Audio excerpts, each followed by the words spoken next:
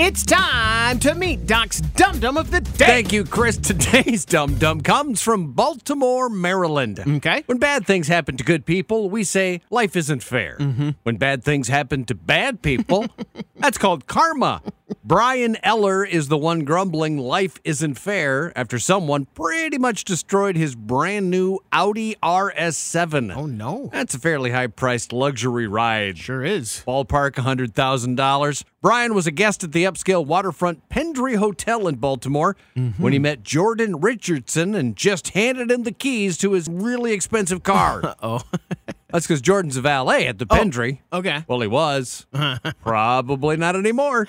Jordan had one job: park that car. Yeah. But once he got behind the wheel, he gave in to temptation. Sure. Jordan bypassed the parking lot and instead drove the car to a car meet at a nearby convenience store. Nice. That's when and where Jordan says something unexpected happened.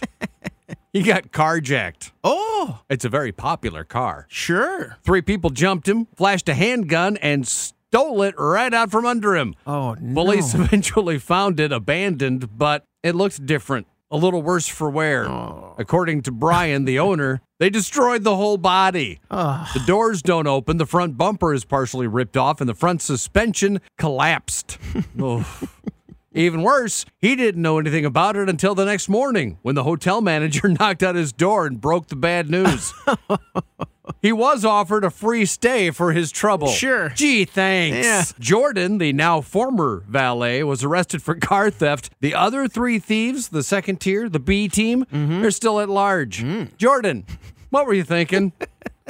A smart valet would have just taken it for a joyride. Right. Heck, wouldn't have blamed you.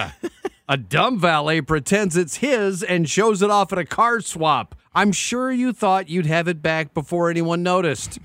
Oh, they noticed. And you are Doc's Dum Dum of the Day.